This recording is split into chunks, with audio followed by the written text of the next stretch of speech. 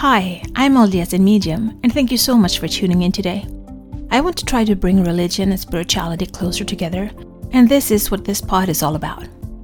I will talk about my own thoughts and feelings as I am both LDS and have spiritual gifts, something that I've had my whole life, but I always thought that it was hard to combine these gifts with my religion. This has torn me into two directions, and I have talked to many people who feel the same way. I can't choose not to have my spiritual gifts, but I can choose how I use them. And I always want to use them for good and to help others. I believe my heavenly parents gave them to me for a reason. So, this is me. Join my quest for knowledge. December 4th. If we're going to dive into Mary becoming pregnant, I will try and look at all the Gospels and put the information together.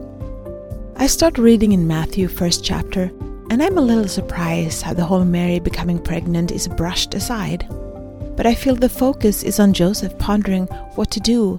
And the angel of the Lord appeared in his dreams and said, Joseph, thou son of David, fear not to take unto thee Mary thy wife, for which is conceived in her is of the Holy Ghost. And she shall bring forth a son, and thou shalt call his name Jesus, for he shall save his people from their sins.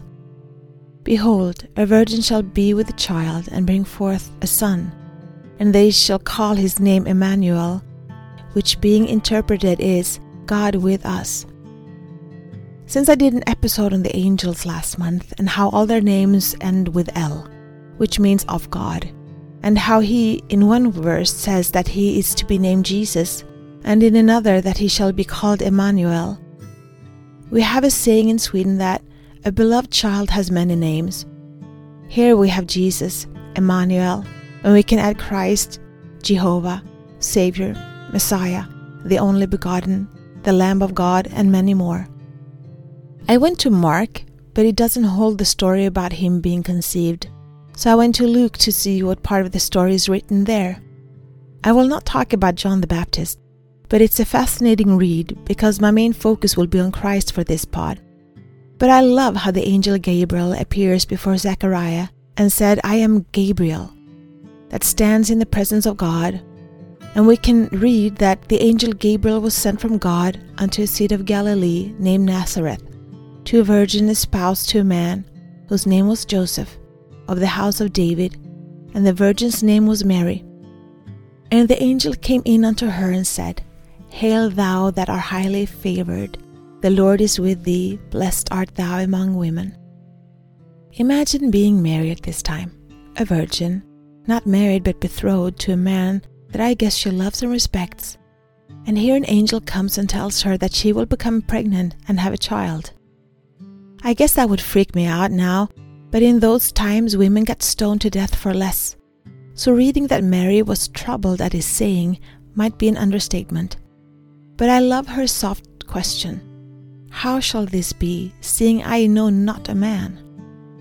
It's not a no, not a refusal, just a question to try to understand how this could be possible. And when she got her answer, she simply says, Be it unto me according to thy word. I understand why she found grace in the eyes of God. I looked in John, but like Mark, Jesus is already grown in the first chapter. Oh well. After looking into the story of how Jesus came to exist, these are my thoughts.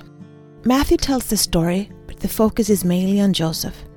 On the other hand, in Luke, it is almost solely on the women Elizabeth and Mary and their thoughts and emotions. The details in which the stories unfold makes me think that Matthew was written by a man, but Luke, dare I say, have a more feminine touch to not just the story, but the language, the details and everything. But then again, for it to be able to be written down, I guess Joseph had to tell his story, and he might have been a man of few words, while Mary, seeing as how we women tend to remember a lot in great detail, and Luke tells the story in much the same way.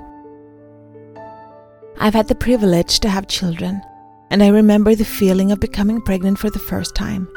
The fear, the joy, the nervousness. I wonder how Mary felt knowing that she was carrying the Savior of mankind inside of her. Did she sing lullabies for him before he was born and tell him stories? To envision these thoughts makes it more real to me. How do you think it would feel to be Mary and see the angel, and hear what he said. How do you think it would feel to be Joseph? Be the light, share the light, spread the light, shine. This is my journey. Thank you so much for keeping me company today. Please download, like, share, and subscribe, and help spread the light and spread the word to expand our community. Let's bring more love, peace, and unity to this world. Take care of yourself and your loved ones. Always be grateful, kind, and loving. Be brave and remember to step out of your comfort zone and smile. If you support us on Patreon, you will get access to our meditations and extra materials so you can download them as MP3. Also, we now have a Facebook group, which you can access from our Facebook community. Please answer the questions as you apply to participate. It will be a safe haven where we can keep discussing religion and spirituality, our spiritual gifts, and self-development.